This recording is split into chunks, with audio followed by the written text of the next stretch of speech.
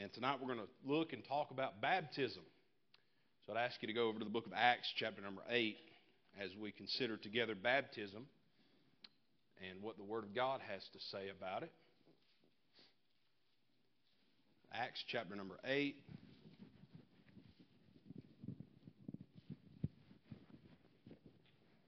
As we said, appreciated the service this morning. I'm thankful when God fills us up. And, man, just a blessing to my soul to be with you this morning, and thankful for how He touched me specifically. And He just proves over and over it's all about Him. Amen. Amen. Acts chapter number 8.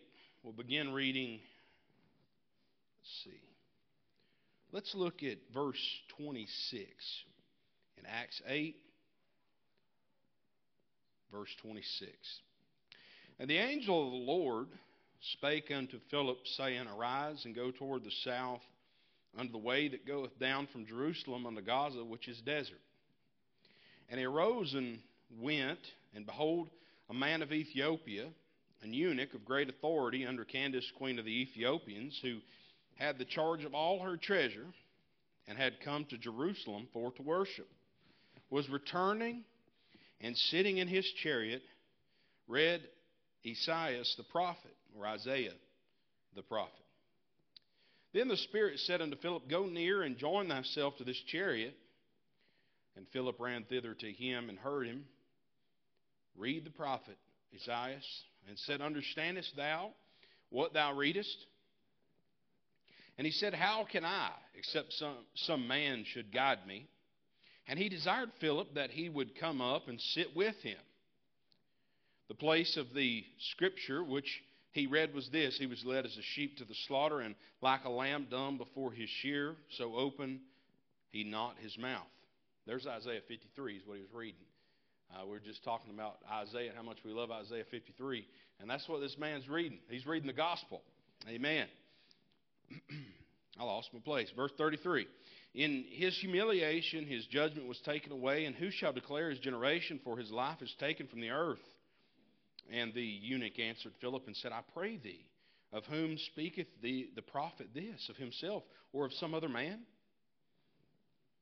Then Philip opened his mouth and began at the same scripture, and preached unto him Jesus. And as they went on their way, they came unto a certain water.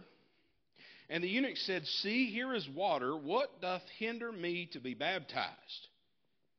And Philip said, If thou believest with all thine heart, thou mayest. And he answered and said, I believe that Jesus Christ is the Son of God. And he commanded the chariot to stand still, and they went down both into the water, both Philip and the eunuch, and he baptized him. And when they were come up out of the water, the Spirit of the Lord called away Philip, that the eunuch saw him no more, and he went on his way rejoicing. But Philip was found at Azotus, and passing through, he preached in all the cities till he came to Caesarea. Let us pray. Lord, we love you. We thank you for this day. We thank you for this time together, this church, and these people who have gathered together to hear your word tonight. We pray that you would touch us as we share the gospel of your Son, Jesus Christ. And Lord, as we try to walk closer with you, Lord, as a church and our own understanding, as Christian people, Lord, we could all benefit to revisit the truths of the promises and the ordinances of your word. But God, maybe we're not familiar with it. I pray that you would help illuminate the truth to us tonight. We love you, Lord. We care for our church members and church friends that are not with us tonight. We pray that you would just touch them and bless them. And God, we pray that you would be a light, Lord, if there's anyone lost here tonight, that they might come to know you before it's eternally too late. Lord, and of a specific burden of someone in our heart and our mind that needs Jesus, we pray for them tonight. We love you, Lord, and we thank you in Jesus' name. Amen. Amen. I love Acts chapter 8. I use this text for a number of different things. And it's amazing. You can use this text to present the gospel to someone. And I would recommend if you want to talk to somebody in the world we live in today and lead them towards Christ and point them to the cross, this is a great text. And I say that because it never really had stuck out to me this way, but this eunuch, the gospel was preached to him, but this eunuch, they passed water, and the eunuch was obviously familiar with the Christian baptism. And he says, what's preventing me, or what's stopping me from being baptized? So this eunuch might not have been familiar with the gospel of Jesus in its great detail, but he was familiar with baptism. And is that not true of the world? That the world is familiar in most cases with the customs or the practices of the Christian church, but they're just not yet been acquainted with Jesus. And so that's an amazing thought I never really had seen, but blows my mind how the Lord illuminated this text. And as we look through this, we think a lot of people you come across, they're familiar with what the church does, but not familiar with who the church is about. And so this is a great text to present the gospel, because people see things and they think things. Well, if I do this, I'll be a Christian, or if I do that, I'll be a Christian. When it all relies on knowing Jesus, that's the most important aspect. That's the only aspect, the only way. And so it is certainly usable to present the gospel. It's also usable in a conversation about baptism, as we'll share tonight. This text teaches us, I believe, the process and the practice of baptism, and why we do it, and most importantly in this text, the order in which we do baptism. We do not baptize before salvation. We believe that if someone comes to know Jesus Christ, it's after they repent, after they accept Jesus, that they are baptized. We believe that's an ordinance. We follow that as an ordinance. We believe that you are abiding and following by the Word of God when we participate in those things. I would use this to defend why we don't believe in infant baptism, is because it requires salvation. It requires redemption of someone who knows they're lost and they're going to hell. You say, what about the infants? I believe they're in Jesus' hands, no doubt. They're held by Him. They don't have to, I believe, at that tender little tiny age, they don't have to accept Him, and they don't need to be baptized to get into heaven. If He were to take a little infant home, they do not need to be baptized. They do not need to accept Him because they're so innocent. They do not yet know right from wrong as far as the spiritual sense. And so that's a wonderful promise, and I believe we can defend why I stand there from this text. Also, what you can defend from this text is the King James Version Bible. And I've preached a message using this text, thinking about the King James Bible and how you can compare other versions. And you'll see verse 37 is omitted from many other versions. And the next few weeks we will come to that, Lord willing, looking at the King James Version. But verse 37 is omitted from many versions, and it is a footnote at the bottom of these other versions of the Bible. And so that's why I believe and hold to the King James Version Bible. And so there's a lot that this Scripture will do. It also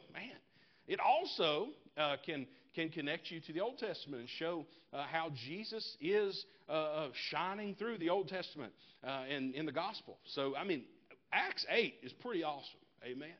I think it's the Swiss Army knife of Bible verses. I mean, you got a screwdriver, you got a knife, you got a bottle opener, you got pliers, you got the whole 9 yards right here in Acts 8. I love it. But tonight, and we'll see how far we get tonight, we're going to look at baptism. It's an ordinance of the church. We believe that it's set up and established by our own Savior, Jesus Christ, who Himself was baptized. And we believe that's an ordinance. That's why we follow it. That's why we abide by it. And my grandfather, I believe, said it best. I've heard him say this my whole life. It's an outward expression of an inward decision. You may have heard that said before. But it's an outward expression of an inward decision. You're identifying yourself with Jesus Christ, but we'll look a little deeper into what that means shortly in this message. Baptism is not a deal breaker. It does not. You don't have to be baptized to get into heaven. People say, well, why would you believe that? Well, they didn't take the man beside Jesus down off the cross and baptize him. Amen? It's not vital to your salvation, but it is an act of obedience to participate in believers' baptism. And so it's important that we realize that this is a symbol of a genuinely converted Christian. It's not just societal symbol. We'll look at that in just a moment. It's a symbol for a genuine Christian to say that you've been laid down with Jesus Christ, that you've been cleansed and washed by His blood, that you've been resurrected through His power, in essence, of your accepting Him. I like what Adrian Rogers said. He said, baptism isn't incidental, but it is fundamental. In essence, it is very important. While we know that they're not looking for your baptismal certificate to get you into heaven, it is important. It's a fundamental truth of the Word of God. As we said, our own Savior, He participated in baptism. He established it. He created that ordinance. And so the question of baptism we find here in Acts 8, verse 36. And as they went on their way, they came unto a certain water, and the eunuch said, See, here is water. What doth hinder me to be baptized? And that's the question today, is in many churches and many circles and many groups of people, why can't I participate? Why can't I be a part of that? Why can't I be baptized? And so tonight I preach to you this thought of the three types of baptismal certificates that exist in this world. Three types of baptismal certificates that exist in this world. And we've got a number that need to be baptized, and we're going to work on getting that scheduled, and I'm going to talk to the deacons and try to find out a time that's going to work for everything. We'll try to get this scheduled. But I think some of you maybe that will be baptized shortly. This is a great time to have a fresh understanding and have some scripture references to baptism. And we know this question. We have all, at this point in history, I would say we've all wondered, baptism, when will I be baptized? Or maybe why do we be baptized? What's the question of baptism? Well, the question is, what stops me from being baptized? And that's what this Ethiopian eunuch says. He says, what doth hinder me to be baptized? What prevents me from going down into that water and being baptized? See, that was his association with Christianity. And if we're not careful, and people have done this, that's what's presented to the world as the requirement to be a Christian, to be baptized. We've also taken we take church membership, and we've put church membership up there with baptism. What's most important in the eyes of people? Well, membership equals numbers, and baptism is something to put on the internet for a lot of people. And that's just the truth. It's become something that it's almost gimmicky in some places, and I don't mean that to be mean. It's been turned into something for some churches and some people that is not what it was intended to be. It's intended for you to identify yourself with Jesus in front of other Christians and other believers, to say that you're dying to the old man and you're being raised up in Jesus Christ. And to participate in baptism without truly and genuinely being converted, it's like participating in communion without truly and genuinely being converted. It's an important thing. That's why it's fundamental. It's not just an incident that this was established.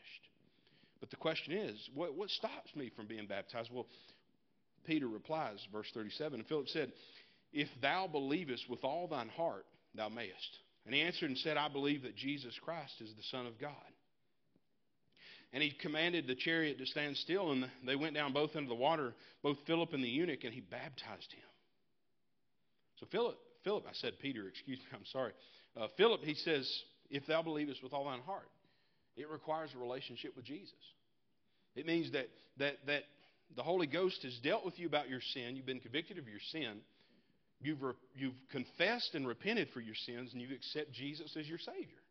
That's who can participate in baptism. That's the only people that just like communion, another ordinance established by Jesus Christ, that's the only people who have any business participating in baptism, is those that believe on Jesus Christ. And he does that, and Philip, they stopped the chariot. They went down both into the water. This is why we believe in full immersion baptism. They both went down into the water, both Philip and the eunuch, and he baptized him. So this is why I believe that they practiced full immersion baptism rather than sprinkling, is because they went down into the water. They didn't go. The Bible is specific, amen? God is particular.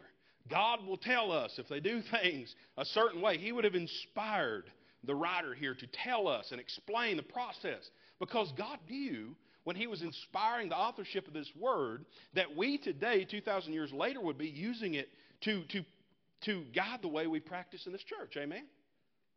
So he said they went down into the water. Not Philip gathered up some water. I believe that's what the word would have said if that's what he meant, is to gather up some water and sprinkle them with water. They went down into the water. We'll give some more scripture on that later. The three types of baptismal certificates. Public identification with Christ is greatly sought after. It could be sought after for a means of societal satisfaction, self-satisfaction, but hopefully scriptural satisfaction. The first type of baptismal certificate that exists out there is societal satisfaction. Societal. In other words, I have been a part of baptism, or I have done my due diligence to be baptized, because that is what is cool in society. Baptism, it satisfies a natural instinct to be accepted, either by a church or Christian people. If you ask a lot of people, they would identify their baptism over their relationship with Christ, I believe. I remember, anybody remember the Motorola Razr, like the original Razr? So, little school Josh, I remember going to school. I didn't have a Motorola Razr.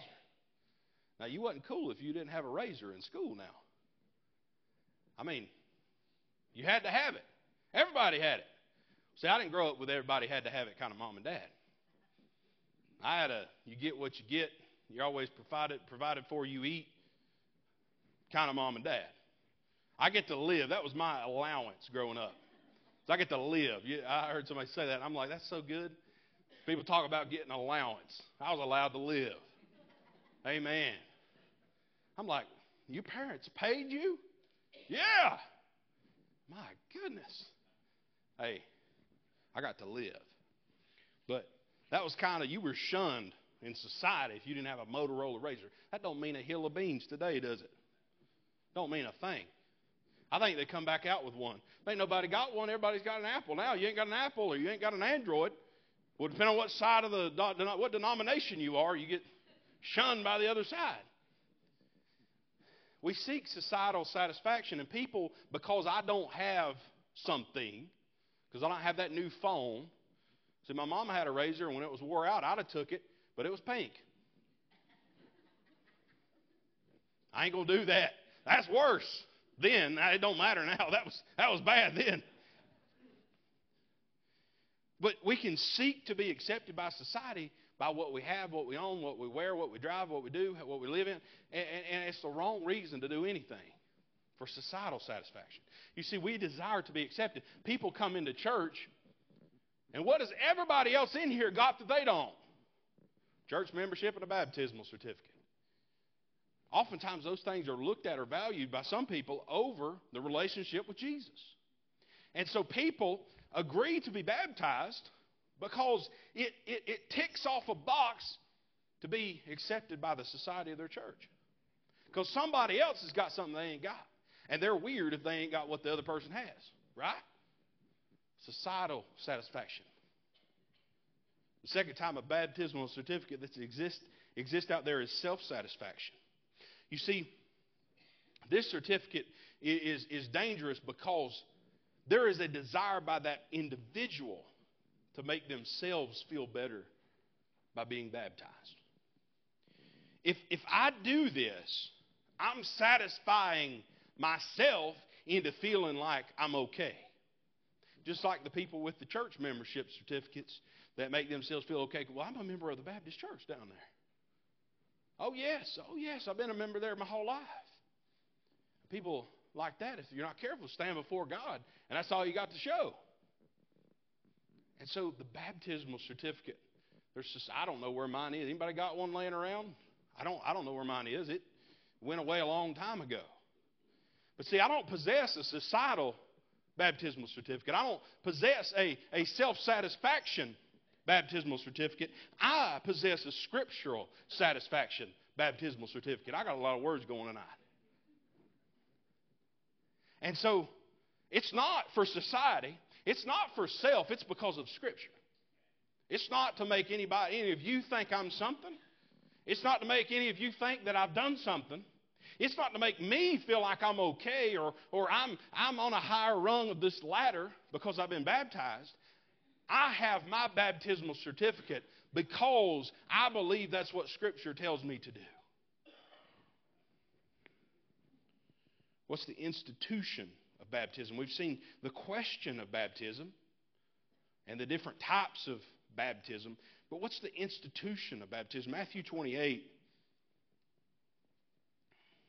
we see Jesus say, "Go ye therefore and teach all nations, baptizing them in the name of the Father and of the Son and of the Holy Ghost." That's where we get our terminology when we go to baptize. Amen? That's why we baptize in the name of the Father and of the Son and the Holy Ghost. Is because Jesus told us, He commanded us to go and to teach all nations about Him. And when they believe upon them and when they are converted, what does He tell us to do? He tells us to baptize. To identify those people, that they can see that something's changed. That they can identify that someone has made a decision. That they can identify that someone has believed on Jesus Christ. The command of baptism. And then the example of baptism. Then cometh Jesus from Galilee to Jordan unto John to be baptized of him. That's Matthew 3:13. Then cometh Jesus from Galilee to Jordan unto John to be baptized of him. So the example of baptism is that our Savior participated in baptism because He ain't going to ask us to do anything He hasn't done Himself. Anybody know that about a good manager, a good supervisor? The most effective leaders in church, in sports, in work, in school, are people that will not ask you to do something that either you haven't seen them do it or they won't do themselves. They won't ask you to do something that they haven't done or that they haven't done themselves. Jesus exemplifies this in His life. I believe most importantly, and this is because of the deity of Jesus Christ, this is because of His pure blood, this is because He is God made man, is that He resisted temptation and sin. He commands us to flee from the devil. He commands us to resist temptation and to fight sin. And hey, we're flesh. We're going to fail. We're going to fall short. Amen. But He Himself completely and 100% resisted all sin. And so He has proven it can be done. Now, I cannot achieve what Jesus did because the blood inside of me is redeemed blood. It's not God's blood. He's forgiven me. He has cleansed me. He has made me clean. He's made me whole. But I'm not God. I cannot fully and completely resist sin. But He's proven that it can be done. And I should strive to be like Him. And that means I flee from the devil and that I fight sin and I resist sin and I run from sin. And I seek to overcome sin through Jesus, my Savior. And so He's proven it can be done. And that is why I can strive for it. And so He sets an example in sin. And then in baptism, He goes and He Himself is baptized. And so He sets an example for us to go participate and do the same thing. Then, you see, they participate in the Lord's Supper. See, Jesus did things. And what He asked of us to do, He has done them. And He's proven they can be done. He doesn't ask me to do wild, superhuman things. My son watches Bible Man. Anybody ever heard of Bible Man? Yeah. You got little kids, you're going to just wait. You ain't got little kids, just wait. You're going to hear a Bible Man. God doesn't ask me to be Bible Man to go do superhuman things.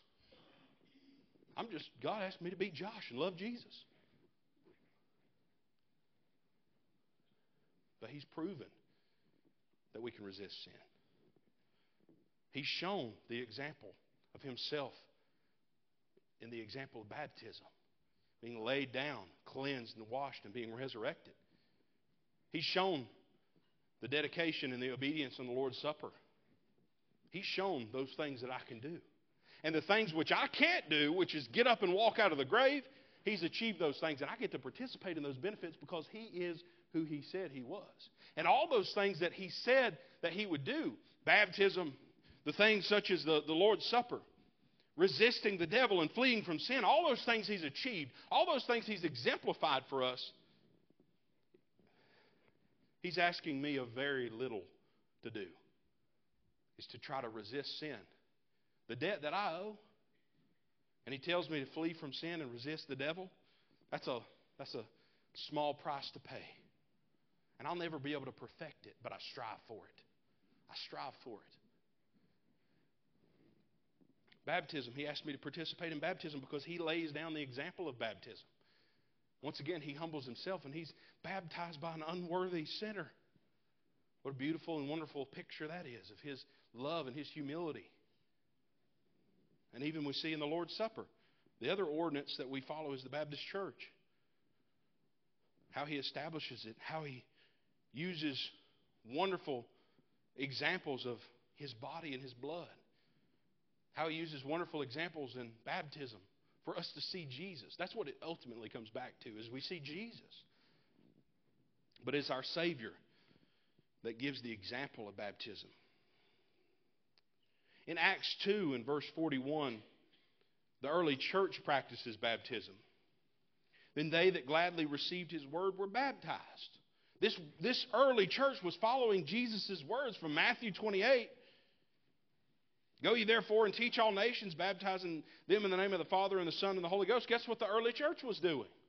The early church was baptizing those that believed on Jesus. So that's the example of baptism in our Savior. Well, He commanded us. He exemplified it in the fact that He went down to be baptized Himself. And we see that the early church practiced and participated in baptism. Now, we don't do everything exactly like the early church. They haven't for many, many years. Nobody has for many, many years. We're ways down the line from the early church. Very different. I can only imagine what it would be like to participate in a service here at Mountain View and for us to pack the band up, go play for the early church. Could you imagine? They didn't have a mandolin. They didn't have a washboard, I'd say. They didn't have a preacher that can't hardly speak English. They didn't speak English anyway, so it'd be all right. It'd be a different experience. But we see those ordinances that were commanded and laid out and exemplified through Jesus.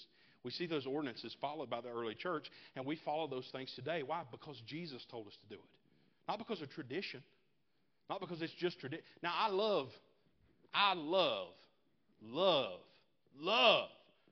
country baptizing. Amen. We had that in July. Lord willing, we're going to do it again this year. I love that. Something about that growing up. See, and I'm a city boy. I got baptized in the baptistry. Right. Don't feel right. I wanted to get baptized again when I was down there on the creek. But most of the baptisms I went to were down by the creek. I love the tradition. Just country people meeting by the river, singing hymns a cappella, preacher preaching in the middle of the creek, his pants rolled up to his knees. I love that. But we're not doing it for tradition. We didn't do what we did this year for tradition. Last year. This year we won't do what we did, Lord willing, for tradition. I pray that He'll convict us and that we would stop if we ever do it just for tradition. But we do it because it was commanded by Jesus. He exemplified it and He participated in it. And the early church followed what He said. Why? Not because of tradition. They didn't have tradition. They were following right after the footsteps of Jesus. That's what we should be doing today. The example of baptism, the practice of baptism, the inspiration of baptism. The book of Romans. Let's actually turn there if you don't mind. Romans 6. I know I've got a lot of references, and I am trying to go slow.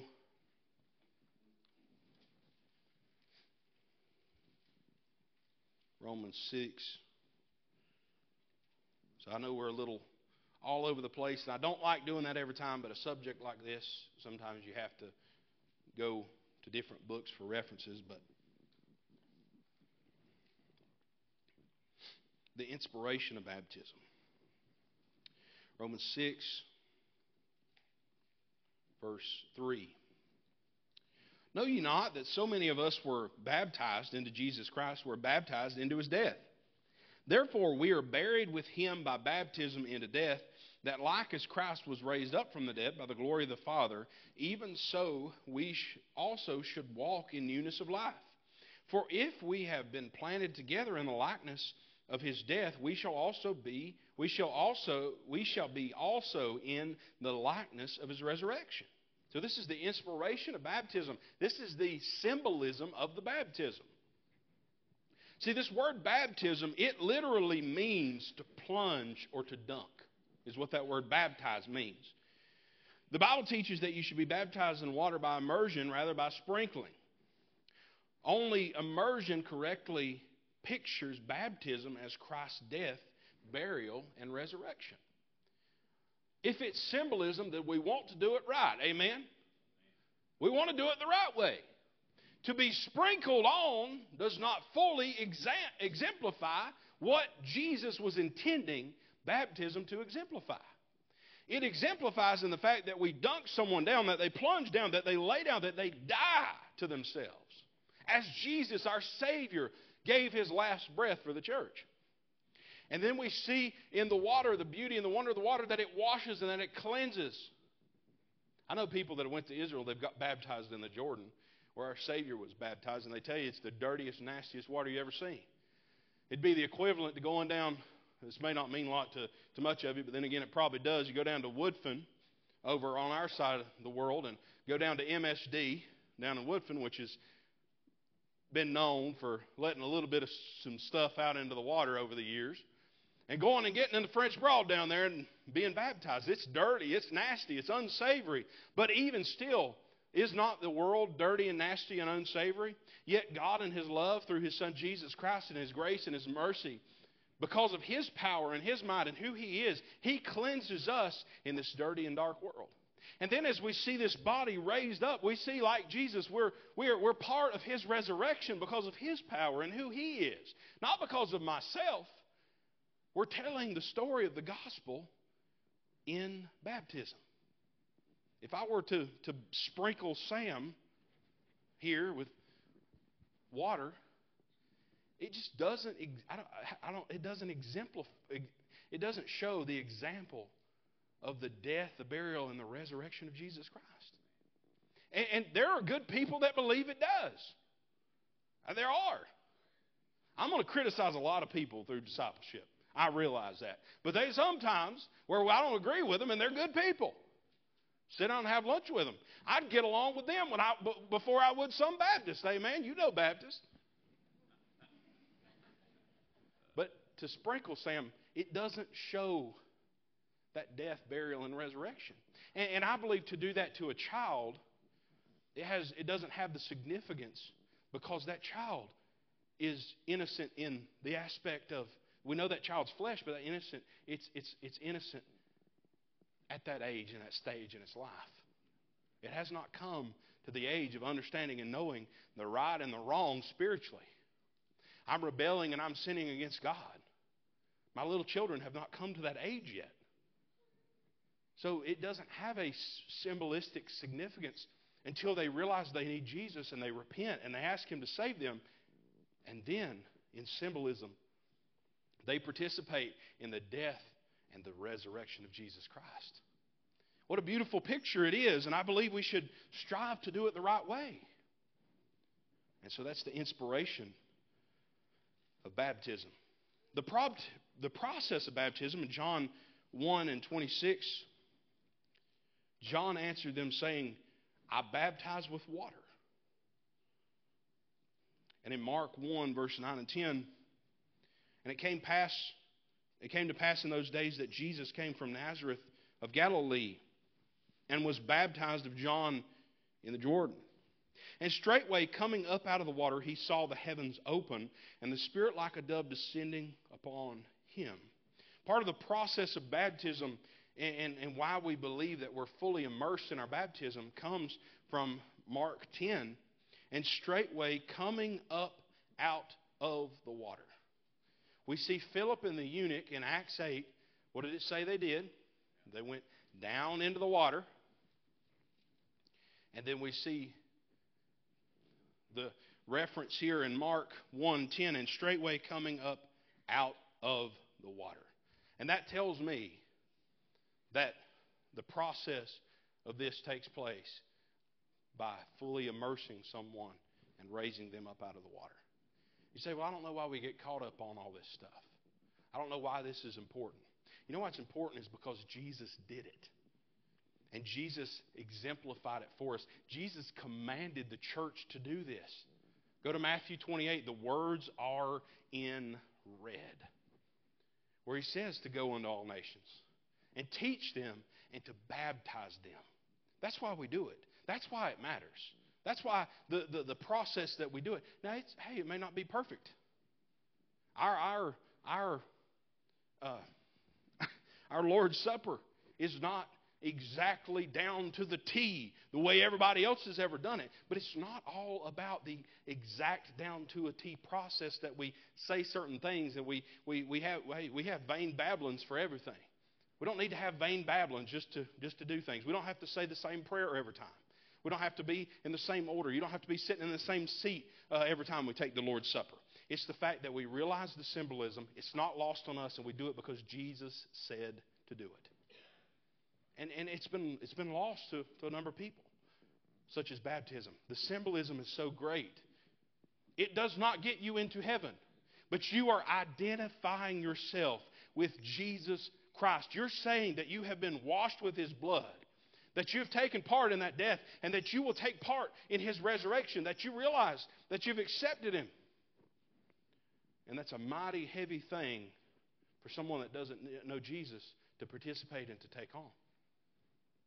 And so baptism, we must be cautious, must be careful, that we're serious when we participate in it.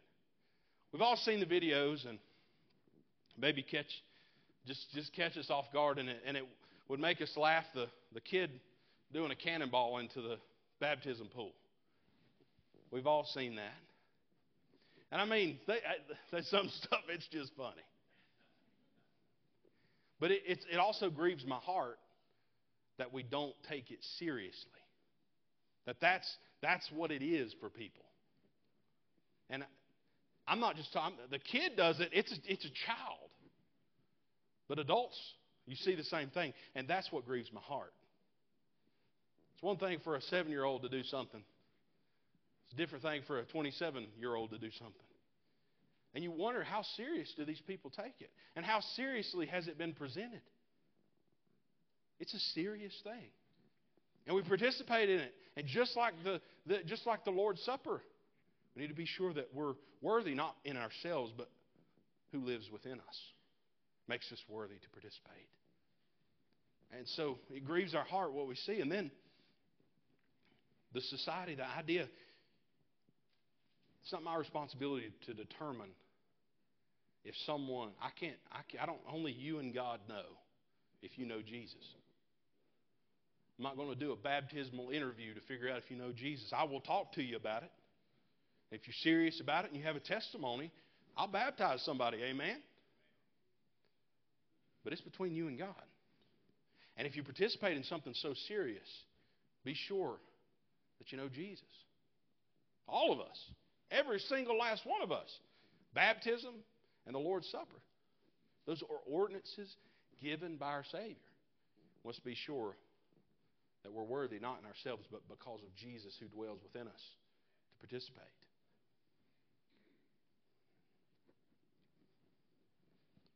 What a beautiful thing we see here, too, in the book of Romans, verse 4. Therefore, we are buried with Him by baptism into death, that like as Christ was raised up from the dead by the glory of the Father, even so we should walk in newness of life. The beautiful thing it is to see a believer who has accepted Christ as their Savior, and they participate in this ordinance of baptism.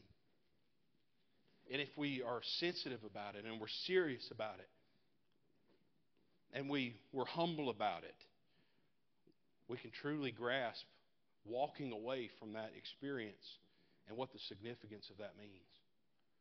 The moment that you accept Jesus as your Savior, you're going to heaven. Not when you get baptized. But what a beautiful thing it is when you participate in something that our Savior told us to do and you walk away and know, I've been obedient to Jesus. And I've died and been resurrected with Jesus. You were just recently baptized. It's a wonderful feeling. It's a beautiful thing. It's wonderful to see. And you see people and you see their emotion because the significance is not lost on them. And that's why it grieves my heart when people don't take it seriously. So it's a beautiful thing that we walk away in the newness of life. And that takes place in salvation. But it's exemplified and identified, and it's obedient to participate and show the world that in baptism. Philip, they stopped the chariot. So that eunuch, he says, what doth hinder me? Why can't I be baptized? Philip had presented the gospel to him, no doubt. Had presented repentance to him. And that eunuch, he accepts Jesus as his Savior. They stopped the chariot. The only thing hindering him was believing on Jesus Christ. And they go down into the water and he baptizes them. And that eunuch goes off joyful and happy and cheerful. Not because of his baptism, but because of accepting Jesus as his Savior. That's the key, is knowing Jesus. It's not about anything else. We want to be obedient to Him, but we must know Jesus as our Savior. I often think about that eunuch. Such different background, different culture, man of high standing. He's from Ethiopia. Different background, different culture, different experience. But he had a copy of the gospel of Jesus Christ. What an amazing thing. You see, that's why it's important that we give Bibles and tracts out to people. So what are you talking about? You realize this man of high standing, somebody somewhere, he came into possession of the Word of God. And because of God's divine providence, it was the gospel. They didn't give him the genealogies of the Jewish people. They gave him the gospel of Jesus Christ in Isaiah 53. What a beautiful and wonderful thing that is. God knows what to put in our hands. But I believe there was somebody obedient somewhere that passed along the Word of God. Somehow, some way, maybe out of curiosity, he went somewhere and come into possession of these scrolls, and just out of his curiosity. What an amazing thing it is that God's Word is presented at the perfect and the right time. Philip was a Baptist, amen. And he made it happen fast. That was fast service right there. I love Isaiah 53. I told you recently, I get excited about it no matter what. I'm just excited that it was mentioned. Love it. Beautiful thing. I love God's Word.